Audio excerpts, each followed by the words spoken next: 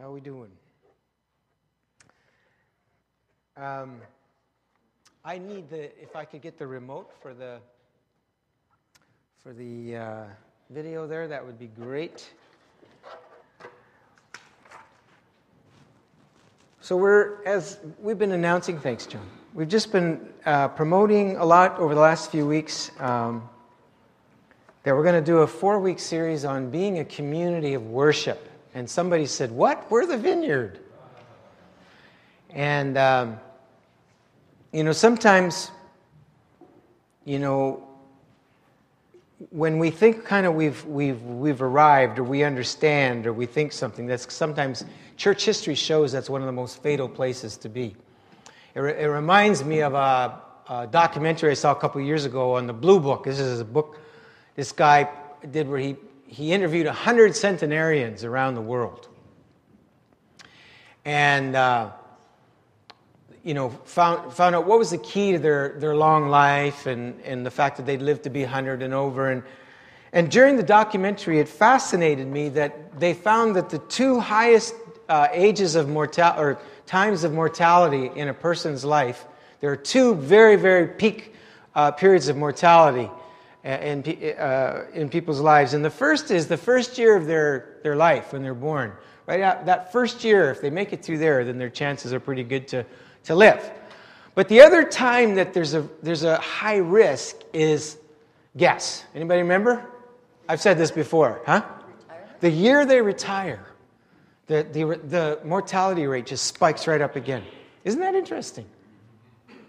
And I think there is something in us that God has wired us to always, no matter what plateau we've reached, to keep reaching. Paul said, in terms of knowing and loving God, he said, I forget what's behind, and I press to the mark that's before. And I feel that God is calling us as a church corporately to press into this. And it's not some kind of change of direction from our fall series. Like, oh, that was justice, that was Micah 6:8, now we're going to go on to worship. This is totally a part of that. It's still building on that. And in fact, I believe it will enhance that so much. And so I have worksheets available. If you got your green little sheet there, there's a set of notes on the back that you can follow for reference, maybe to help you say, is this guy going anywhere at all? Might help you with that. Patrick Wicker, who used to be, have you got my slideshow?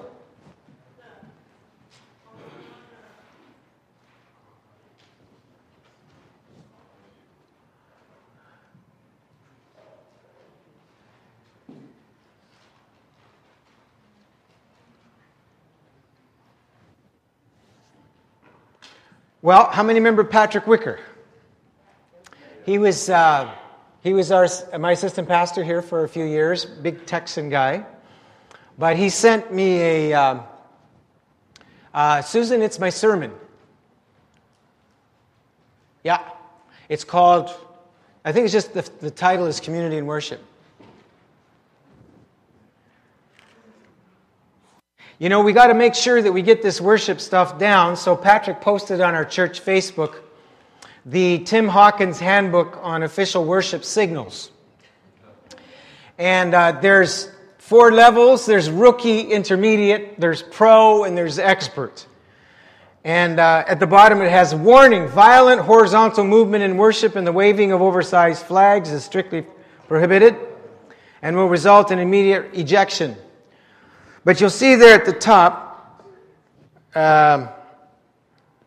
this is the rookie. So this is the elbow flap, carry the TV position, go big screen. And then here, you're moving into an intermediate. My fish was this big. Come, Lord. Hold my baby. And I don't know what Mufasa means. What is that? Huh? Oh, Lion King. Okay, I knew I was going to get scorned out for that. And then pro is dueling light bulbs. See that there? Goalposts and heartburn. There, see that? And then these hands is the pointer, the hatchet, and the schoolroom. See that there? And then the expert is the village people, Rocky, and touchdown. There you go. Anyway, silly boy, Patrick. Okay. So, what engendered us going into this series? Believe it or not, maybe you do believe it. It started with a fatigue that I began to feel a while ago. It's been long running. I talked a little bit about it in my lament that I did at the end of the year last year, of this fatigue. And ministry is fatiguing. You spend your life, you give, and you pour out, and there's the normal fatigue that comes with it. But the fatigue that I was struggling with it seemed to be beyond that. In a scary way, it felt like a fatigue of the mind, a fatigue of ideas. It was like all the things that I used to do don't work anymore. And every new idea that comes along doesn't work either. And it was just this sense of almost futility and frustration. And I talked to some of you about it. I've talked to some of our elders. I talked to my spiritual director. And he looked at me and he said, did you ever think the Holy Spirit might be fatigued too? He kind of looked at me. And I thought that was a good question. I'll probably get back to that through the series. But it made me think. And I found the other day, in fact, I think it was in my reading yesterday, a biblical description of the fatigue, a fantastic description of it. It's in the Bible, and it's the story where Jesus, remember they're having sound troubles in his sermon? Sound difficulties, remember that?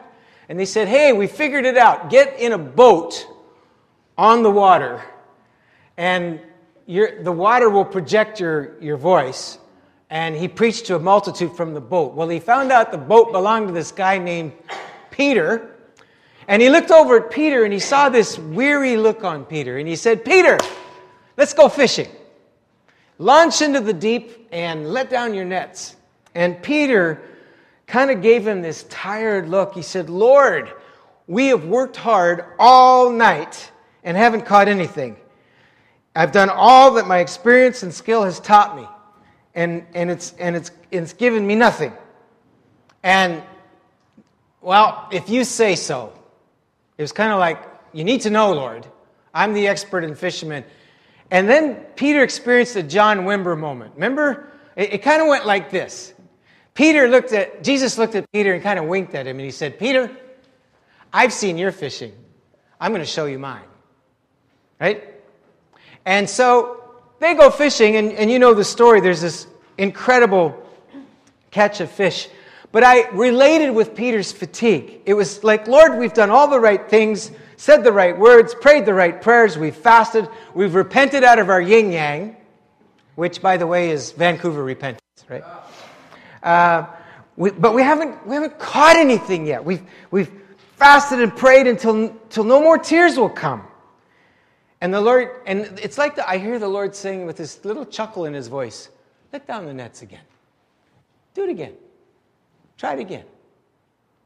And there's this sense in me that's the same in Peter's, Lord, as long as you've said it, as long as it's you, we'll do it. At your word. If it's about obedience, it's non-negotiable. And I think they say that Abraham Lincoln was a great man of prayer. And often before speeches, he would spend time in prayer. And a lot of people, before they speak, they'll say, Lord, without you, I will fail. How many have ever prayed a prayer like that? Without you, I will fail. Abraham Lincoln's prayer was this, Lord, without you, I must fail. I must fail. Isn't that a great prayer? In other words, God, if you're not in it, I don't even want to be doing it, let alone succeeding. I don't even want to be doing this if you're not in it. What a great prayer. So, what has that got to do with worship? Well, it's this. Whoops. Oh, I just love that picture. We'll have to keep going back there. What happens in this kind of fatigue is it forces you back to basics. Maybe you haven't experienced that kind of fatigue in ministry. Maybe you have. But maybe in other areas of your life, maybe it's the fatigue of a relationship that you just think, this isn't going anywhere. Maybe it's a son or a daughter that's struggling in rebellion, or just, family conflict or financial stuff, or maybe it's a chronic sickness, but you just feel like you've done all the right things. And the question is, what do you do as a church when you're at that point of fatigue? And I've heard the Lord saying, you do what you know to do. Don't try to figure out what you don't know. Do what you do know. And we know some basic things. There's some certain things I know that I don't need to pray about. I don't need to pray about loving God. I don't need to pray about loving you. Although sometimes I need to pray a little more about that, but I don't need to pray about it. I need to pray about how to do it, but I don't need to pray about evangelism. I don't need to pray about healing the sick or casting out demons or bringing the kingdom of God to Vancouver. I don't need to pray about that stuff. I don't need to pray about, Lord, should I be filled with the Holy Spirit today? How many know it says, keep on being filled? That's what God says. Keep being filled with the Holy Spirit. So there's basics. And I said, okay, Lord, I can live with that. The prophet Isaiah said, in returning and rest you will be saved. In quietness and confidence will be your strength. Now, how many have heard that verse quoted before? 4 of you. All right. We've got to get some biblical literacy happening here. Have you never seen a plaque in a Christian's house? Goodness sakes, it's usually on somebody's plaque somewhere, But a lot of us don't realize that what the next verse says, it's, quiet in repentance and returning you'll be saved. In quietness and confidence will be your strength. The very next verse says, but you said no. We will ride on wild horses. And God says, okay, I'll let you ride. You go until you're just like a lone flagpole on the top of a mountain. When we're driving to Banff and Calgary, sometimes from Vancouver, to go see our family, there's this one mountain, just the last mountain before you get out onto the foothills and the prairies, and you see this one lone little flagpole sitting right at the very top of it. And I've heard God say so many times, that's you, son. That's you. Right? So what are the basics? What are the basics that God is asking us to return to? And I'm saying us today. This is a corporate word. What is it that as a church, if God was to pare us down and He was to say to us, I want you to stop doing everything except what is absolutely essential for what it is to be a church, the church. What are those essentials? What are the non-negotiables where if we stop doing them, we're no longer church? And there's a lot of discussion about that these days, by the way. And it's interesting that Jesus entered a similar conversation with a Jewish legal expert of the law, the Torah, who came up to him and he asked Jesus a similar question. He said, Lord, if we were to disregard everything else in the Jewish law, what would be left? What would be the most important that we were to be left with? And so it's this that leads us to our text today in this discussion. In Mark chapter 12, it says, one of the teachers of the law came and heard them debating. Noticing that Jesus had given them a good answer, he asked them, of all the commandments, which is the most important? Let's read verses 29 to 31 together. The most important one, answered Jesus, is this. Hear, O Israel, the Lord our God, the Lord is one. Love the Lord your God with all your heart, with all your soul, with all your mind, and with all your strength. The second is this, love your neighbor as yourself. There is no commandment greater than these. I'll just read this. Well said, teacher, the man replied. You are right in saying that God is one, and there is no other but Him. To love Him with all your heart, with all your understanding, and with all your strength, and to love your neighbor as yourself is more important than all burnt offerings and sacrifices. When Jesus saw that he had answered wisely, he said to him, you are not far from the kingdom of God. And from then on, no one dared ask him any more questions. When I was thinking about this, the Westminster Catechism, the very term popped into my mind. You know what that is? Anybody know what the Westminster Catechism is? It's basically the way that a lot of the high churches, the Anglican, I think the Presbyterians, actually disciple their children and prepare them for the communion and to be confirmed. And it's a wonderful way. It's been, I think it has, for our time, it has to be a bit renewed. But the way that they structure it is with questions. It's a series of questions. They'll ask the question, then they give the answer with a biblical foundation for it. Does anybody know what the first question of the Westminster Catechism is? Yeah, John got it. I'm going to buy you coffee, John. What is the chief end of humanity, or man, the old language says? What is the chief end of humanity? And what is the answer? To love God and enjoy Him forever. Humanity's chief end is to glorify God and to enjoy Him forever, to love God, enjoy Him forever. In summary, now, this is a bit of a summary of the Great Commandment.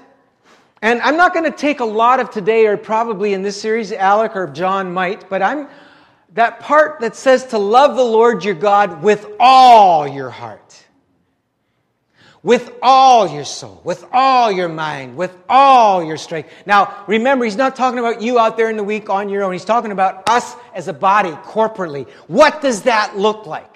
Wayne Cordero, who pastors New Hope Church in Honolulu, says it like this. He says to do something with all your heart is to do it as if your life depended on it. In other words, if I'm going to preach as an act of love to God, I will do this. I will preach every sermon as if my life depended on it. And I usually do, actually. I take this pretty seriously. I take our times together seriously. I feel like our lives depend on this. I feel what we do here. And if I can be a gentle, loving pastor, it really hurts me when people walk in consistently halfway through worship, Sunday after Sunday, and I have to say, is this something that you're doing as if your life depended on it? Okay, how many still love me even though I said that? Okay, just crushed a few golden cows. Hallelujah. But Alex, my buddy, and he's tough, so watch out. So, he used to be my buddy. All right. Now, how many have ever heard of the Calgary Flames? Gordy Gibosh just left, so I can tell this story. Ryan has moved to Calgary, so we're okay. I think we're safe. But a few weeks ago, the Calgary Flames came into Vancouver, not in very good shape, and they beat the Canucks 3-1. I've been praying forgiveness prayers and things like that, but they beat the Canucks 3-1. Now, here's what I don't understand about sports. You got a team like the Flames that'll then go into the Boston Garden, and they lost. Does anybody know the score? It was 9-0. Okay, that's embarrassing. Okay, that is just not cool. All right, to go into a building, get beat 9-0. Okay, I used to have a term for that when I was in sports. We stunk out the joint. All right. I don't understand this. The Canucks go in yesterday in the Boston Garden, and I've been feeling pretty good since that. Why? Because they beat Boston, right? In the Boston Garden. So the team that beat Vancouver here goes into Boston, loses 9-0. Vancouver loses, they go into Boston, and they win 4-3. And so I was listening to the commentary. I get a lot of good revelation when I watch Hockey Night in Canada, as long as it's not Don Cherry. No, I'm just kidding. I heard one of the commentators talking about urgency. That the difference between the league is so equal right now. The teams are so equal that the difference is a sense of urgency. And that's what happens in the playoffs, isn't it? They start playing. They put their bodies on the ice. They put their hearts out on the ice. And so I want to ask you this morning, I want to ask each one of us, are you doing what you do for God as an offering to Him as if your life depended on it? I'm not going to spend a lot of time on that, and that's not the point of my message today, but I just felt the Holy Spirit impress on me that there is a sense of urgency that I often don't feel in North America, but I feel when I go to other countries of the world that are suffering, like in Korea when we were there a few years ago, in China. There's a sense of urgency. that I think God wants to restore, a healthy urgency. Now, there can be an unhealthy urgency. So there's an important caution that comes to this. There's a corrective that comes to this with the second question in the catechism. Does anybody know what that one is? Any good Anglicans here? All right, the second question in the catechism goes like this. What rule has God given us? What rule? Oh, we're having fun here. This thing is, there we go. Sorry, that was my fault. I hit the wrong button. What rule has God given us to direct us how we may glorify and enjoy Him? Anybody know the answer? What rule has God given us to direct us how we may glorify and enjoy Him? The answer, the Word of God, which is contained in the Scriptures of the Old and New Testament, is the only rule to direct us how we may glorify and enjoy God forever. Worship of God and love for Him is our most important calling and commandment, and the Scripture provides us with the directives on how to do that. And the failure to do that has often, as you've read in the Bible, been fatal. There's many examples in the Old Testament where people did not follow God's directive in worship, and it caused death. Nadab and Abihu, the sons of Aaron.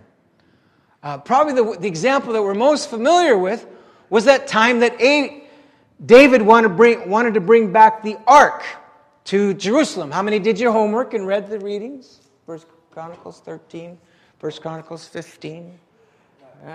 That's it, doing it as if your life depended on it. That's good, yeah. All right, okay. So David longed to bring the ark back. And why was the ark so important to David? It represented the presence of God. And I think ringing in David's ears was that conversation that God had with Moses. Do you remember this one on the mountain?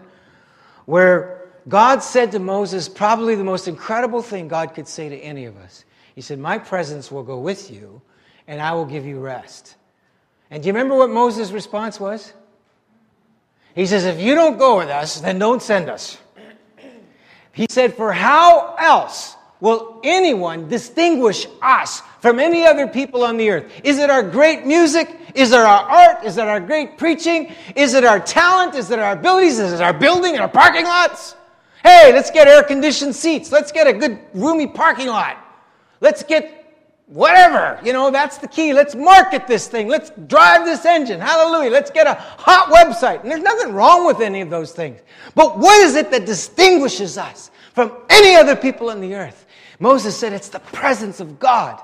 Worship is about being a people of the presence of God.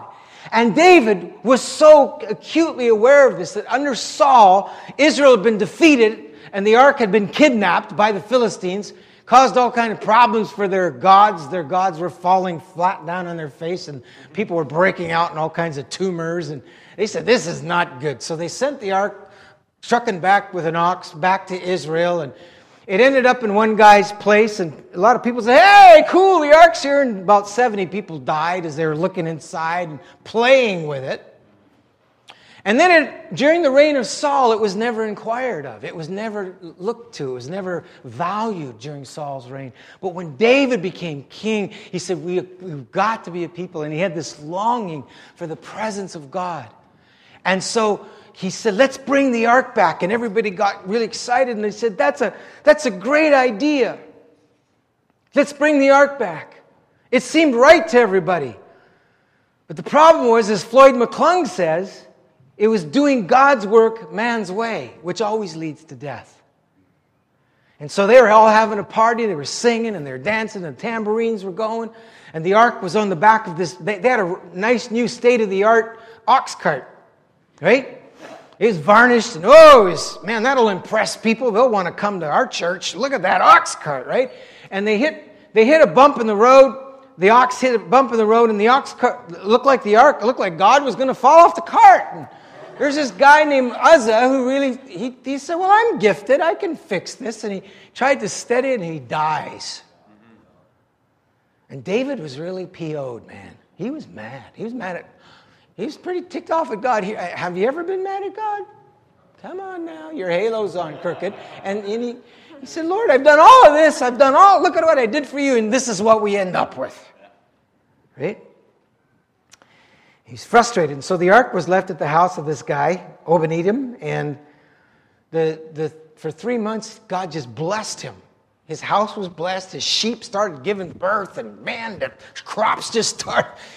3 months later, people said to David, hey, maybe you should go back and check into this again. God's really blessing this guy. So 3 months later, the scenario is repeated, where David comes back and gets the ark. This time, everything goes well. He's so excited. He dances before the Lord with all his might. He was the highest chief dignity in the whole celebration. He was the most undignified guy as he was dancing. And what was the difference? What was the difference between that time and 3 months ago? Well, his words are very interesting. He said to the priests and the Levites, he said to them, you guys are supposed to carry the ark. You are the ones who are supposed to do it. Now listen to what he says. Ooh, it's getting a bit tense when he's doing. He says, because you did not do this, the Lord broke out against us. Where were you? Where were the ones who were supposed to carry that ark? He said, I had the vision, I had the desire. But I'm not the one that God said in the book of the law to take that ark, put it with poles, and for priests to carry it on their shoulders. There were people that were called. And one of the things that causes death in a church is we've got this vision that we want to do, and we're so eager to see it happen, we step out of our calling, out of our gifting to do it. And the greatest culprits of that are pastors and those who love them and want to try to help them out. It's very important. I think there's a difference between doing chores, which I'm willing to do anything. Clean toilets. I've cleaned toilets this week. I don't care what the job is. I'm not above any job. But the key is, what is your focus? Where is your power spot, we used to call it? Your sweet spot, right? That place where you just feel like Eric Liddell, God's pleasure. Like I feel God's pleasure, can I be honest with you? Right now. Because of what I'm doing. I know I'm called to do this, right? And you have the same thing, where God's called you. You feel his laugh. It's like a laugh, right, Simon? You hear him go, I just love that. I love that about you. I just love watching you run. I love watching you work with those kids. I love watching, as you lead worship. I love, whatever that calling is, there's a joy of God. That's your strength in that. But then David, he's a good leader. He's a good leader. He doesn't just say, where were you? He goes this. He says, he takes responsibility as a leader. We did not inquire of the Lord about how to do it in the prescribed way. So they consecrated themselves and carried the ark of God with the poles on their shoulders, as Moses had commanded, in accordance with the word of the Lord. 1 Chronicles chapter 15. They took time to wait. They took time to inquire. They took time to listen. And to me, that's the power spot of this message, of this scripture. We always jump to love the Lord your God with all your heart. And we miss this part. There's a whole sentence there, folks.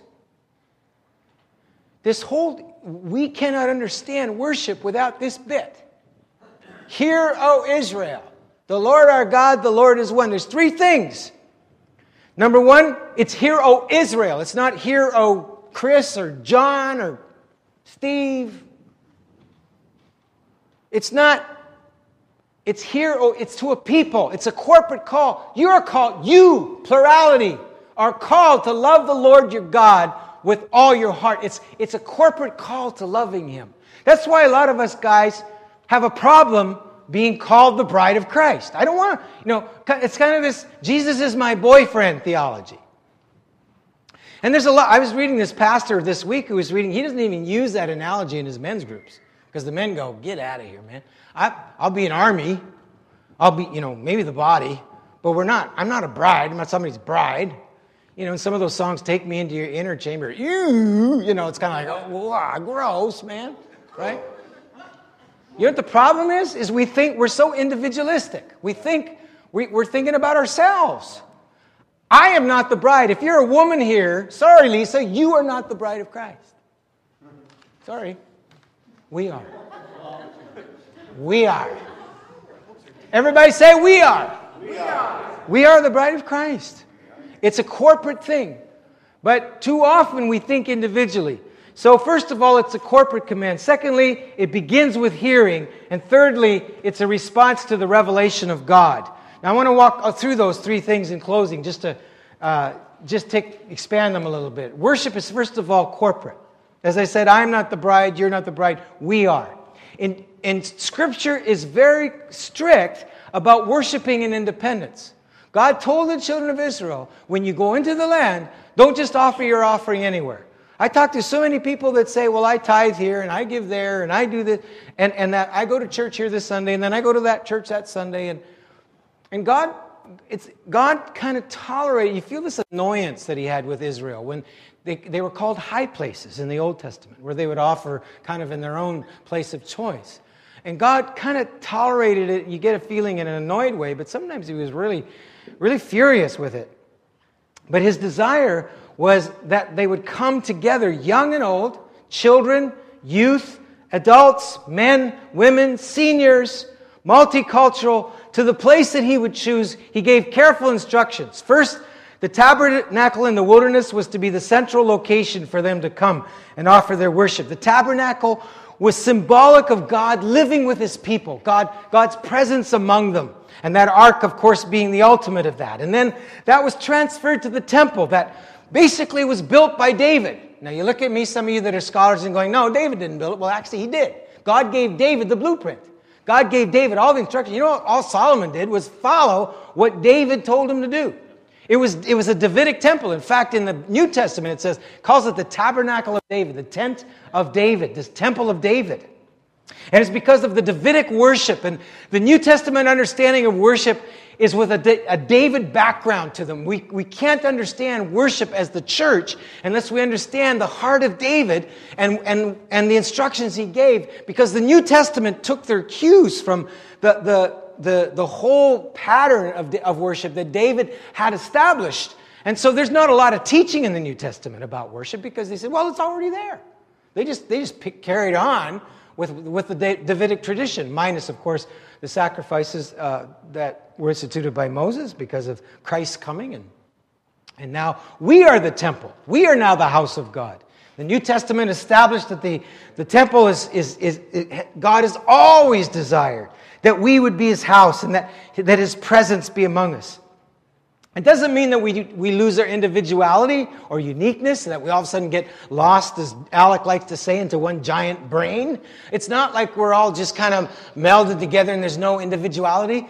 Yes, it's important to spend time alone with God. I spend, to paraphrase Paul, I spend time alone with God more than ye all.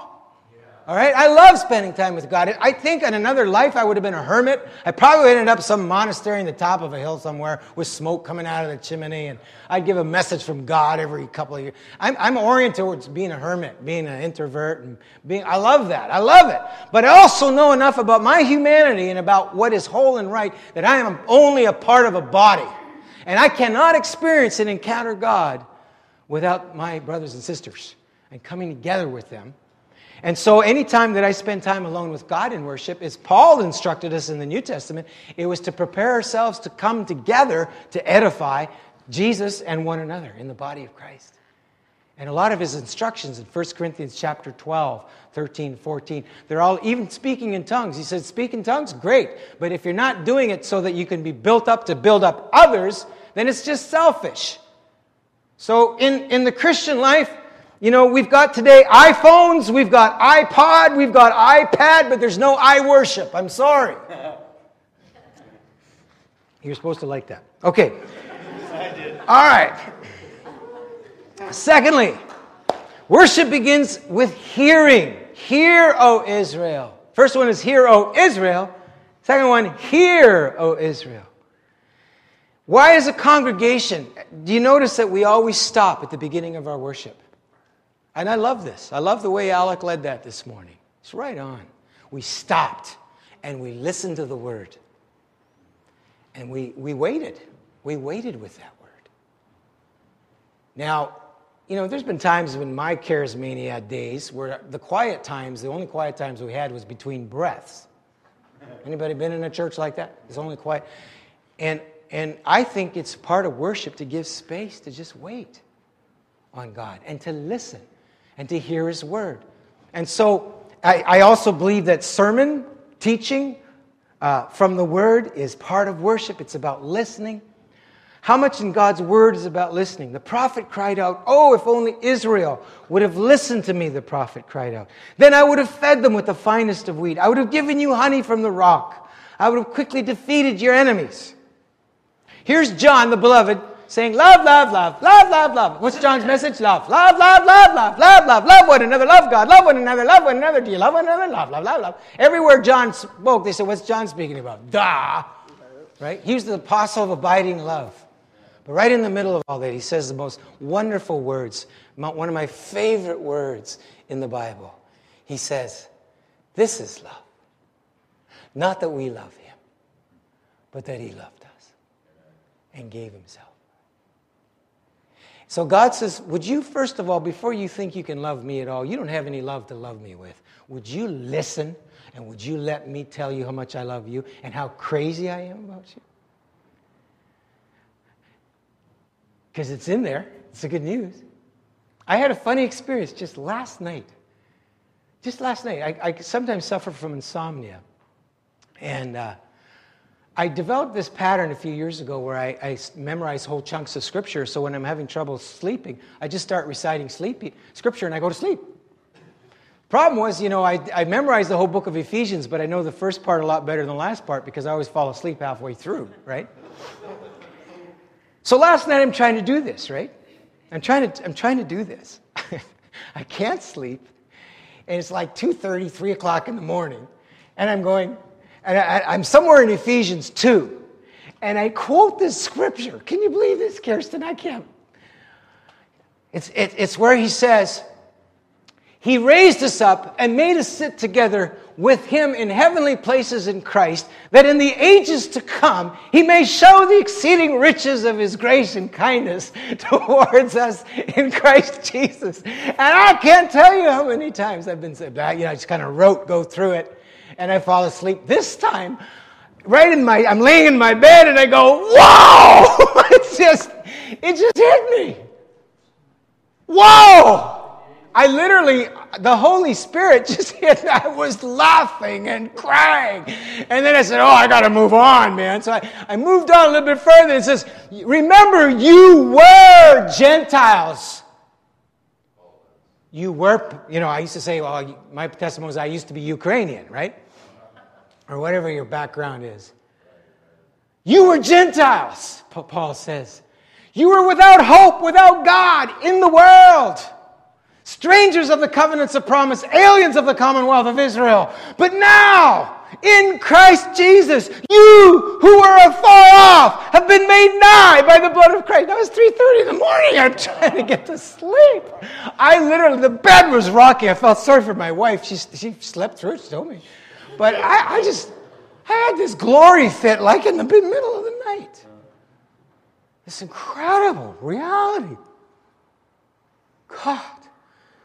Why did He save you? That in the ages to come, He can just find creative, surprising ways to show you kindness. And He's just always got something up His sleeve, a surprise. One of the hardest points of my parenting life when my children were very young was Danielle was 5 and Christian was 8.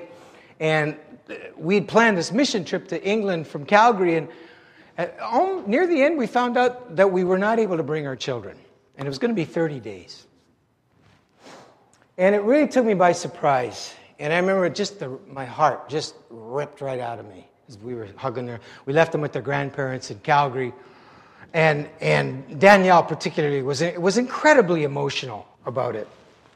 And And she just turned 30, actually, on Thursday. And she was so distressed about us going. And her grandma did one of those calendars where you can just cross off the days. And she just started counting off the days with her grandma. 19 days left, 18 days left. Well, she didn't know what was happening in her daddy's heart because I just ached. My heart just ached every day. And God just opened doors. And we had this dramatic team that would go on the streets, and they did a good job with dance and music, and they attracted huge crowds. And I would get up as kind of part of the play at the end of the play, and I would just give a short 5-minute sermon and give an altar call. And this was back in punk rock, alternative culture, England, below 1% church attendance, anti-God time. And we didn't have one time where just at least a dozen or even a handful, half a dozen or even more people publicly gave their lives to Christ, and some permanently became part of the churches. And the people in England were shocked. They just never saw conversions back in that time like that. They just didn't see it in those places we were going. And I got up every time, and I would say to them, I have a son or a daughter back. I have a son and a daughter back in Canada. And I said, I am missing them terribly. And you know what? They have left a hole in my heart that if I lost them, nobody else could fill. And I would say that over and over again, and just the Holy Spirit would just come on that statement, and it was like God would just show each person in that crowd that they were a piece of his heart. A piece of his heart. And I remember when we finally got to go home, and we got back on the plane, and we arrived in the Calgary airport, and our eyes were scanning, and all of a sudden I saw that little boy and that little girl, she just beeline, her eyes just being, and she was running so fast, and she hit me at full speed. She jumped, wrapped her little legs around me, wrapped her little arms. The problem was I was running on the same speed, that direction. Man, we hit, and we just hugged and cried and laughed. Man. Well, see, This is what your father thinks of you. Now, this is her now, the one on the right, just turned 30. What's neat is her daughter, Annalise, just is 5, so she's the same age she would have been at that time. That's Hannah. We're not sure what she's looking at. She's 1. Your father's crazy about you. You have a place in his heart that no one else can fill. You have a set of fingerprints. You have a unique voice that no one else has. So finally, worship is the response to the revelation of God's love for us. It's a revelation of God saying, I am the one God. I'm the only God. I'm the one who is unity and diversity. I am love. Before God gave the 10 Commandments, he said, what was the first thing God said when he gave the 10 Commandments? What did he say? Before he gave any commandment, what did he say? Huh? Yeah, elaborate. What about Israel? I am the Lord your God who delivered you out of Egypt. What did you do to earn that? What did you do? I mean, how holy were you? How long was your prayer life? How free of expletives was your language? What did you do? I am the Lord your God who delivered you out of Egypt. What did you do to earn your salvation, your redemption, that I delivered you from slavery and brought you across the Red Sea, through the wilderness? What did you do? You didn't do anything. In light of that, in light of all that I've done for you, have no other gods before me. In light. In other words, can you give back the love that I've poured into you? Can you give that back?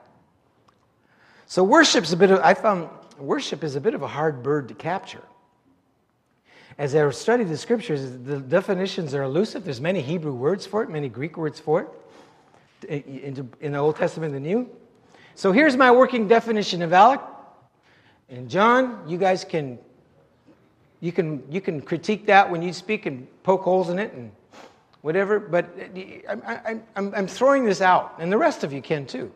The worship is the appropriate giving back to God what he has first given us in response to his self-revelation and the recognition of his presence, whether perceived or not. Now, when I say perceived or not, how many know sometimes revelation is only memory? How many know you're going through a dark time? All you got, as the psalmist said, is, I will remember somewhere back there God was. He showed up. He spoke. And sometimes when you're going through dark time, that memory is incredibly important. In fact, they got in trouble when they forgot, didn't they? So acts of worship.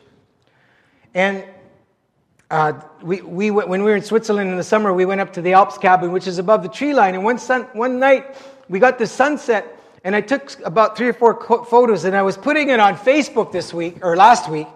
And how many know whenever you post a picture on Facebook, it always says, would you like to say something about this photo? Yeah. And I just found it was so annoying. It was so inappropriate. There's just times it's just the most appropriate form is just shut up. So sometimes when you're confronted with your God, with God's holiness, it's appropriate to be quiet. Other times you dance like crazy, like David did. You kneel or bow or prostrate yourself. Sometimes it's repentance or lament, all in the presence of God. The cry, I believe the penitent, when he got into the temple and he was praying and he said, oh God, be merciful to me, a sinner, and he smote his chest. That's worship.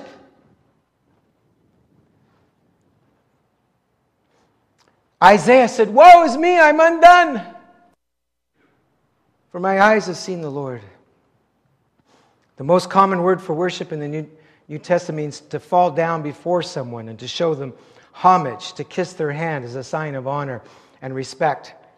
This is not common in our culture as it was in the Near East, ancient Near East and Far East. But at the core of it was the humbling of yourself before the greater one. And there was an allegiance to that. Remember when Satan said to Jesus, all the kingdoms of this world, they'll be yours if you bow down to me. It wasn't just that Jesus would bow, as it says in Matthew, the Matthew's version. It's that Jesus, there was more to it than that, because it was like a knight and being knighted by the king. When you bow, you're saying, I'm yours. You have my allegiance, my life. So you bow, and there's that act, but it's a life thing. So what Satan was asking Jesus for was not just a one-time little act. He was asking for his allegiance in a perverted way. Will you ride with me? That's kind of what he was saying. Excuse me.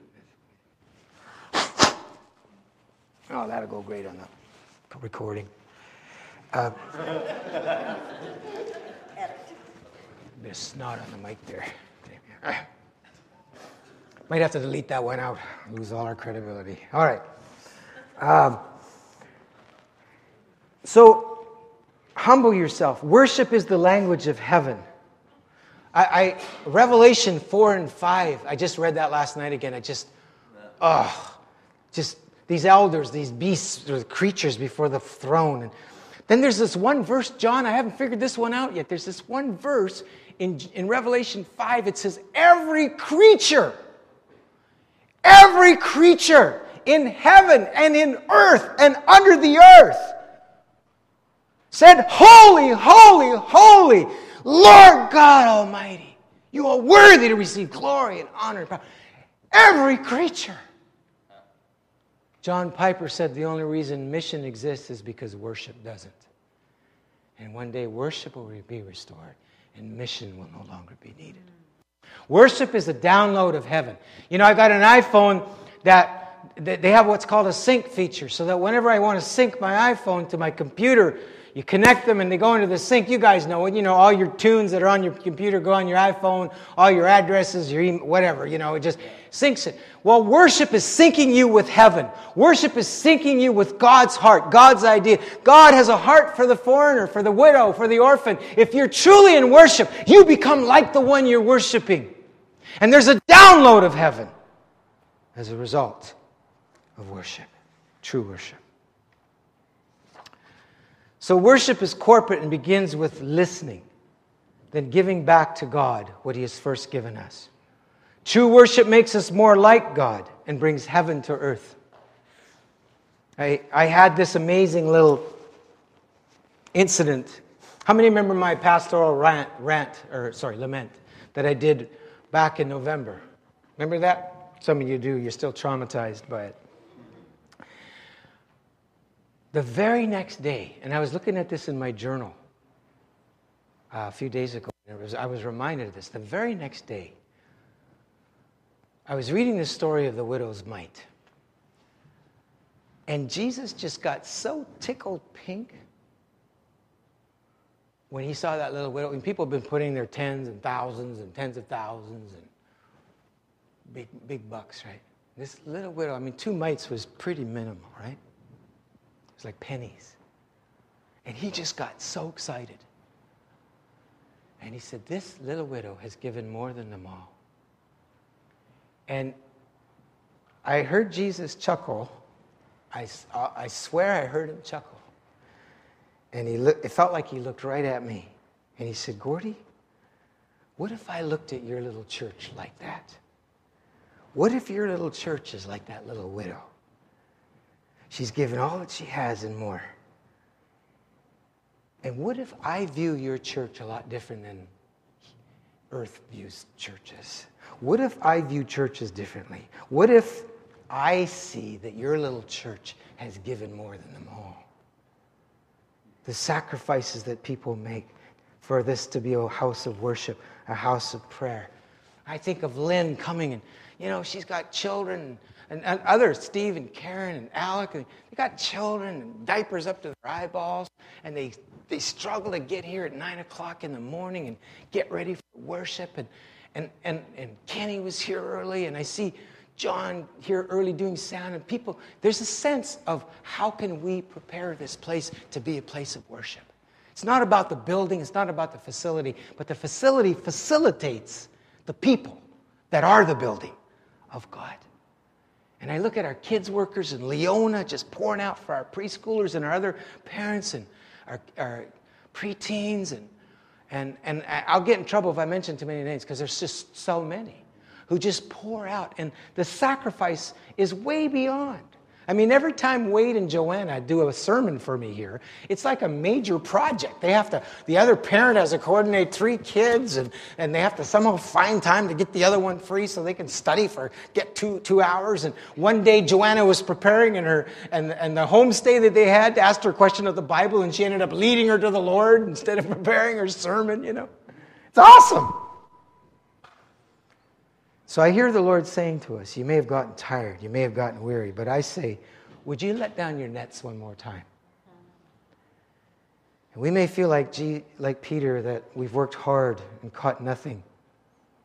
But would you be willing to see things as God sees them? Would you be willing to be a worshiper? Because worship lets you see beyond the veil. Worship helps you see God's perspective.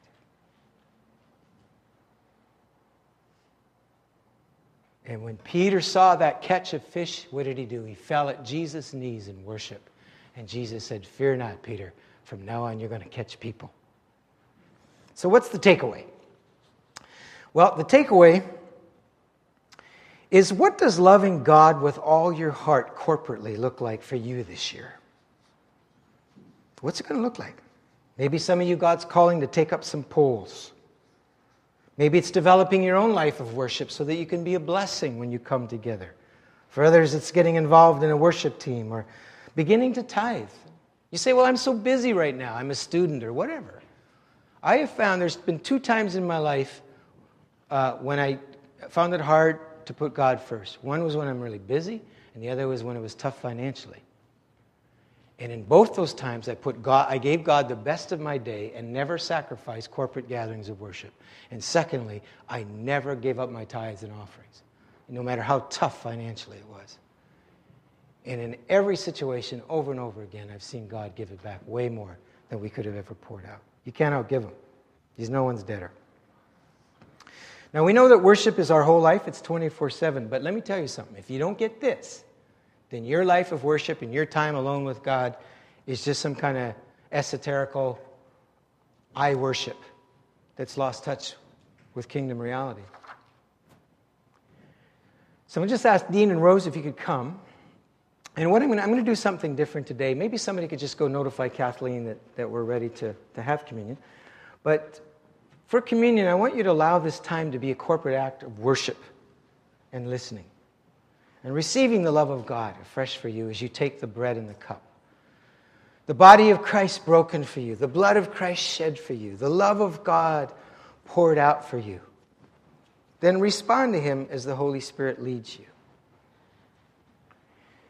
If you've never had communion before, I'll make it clear that this is for people who, in some way, shape, or form, say, Lord, I believe.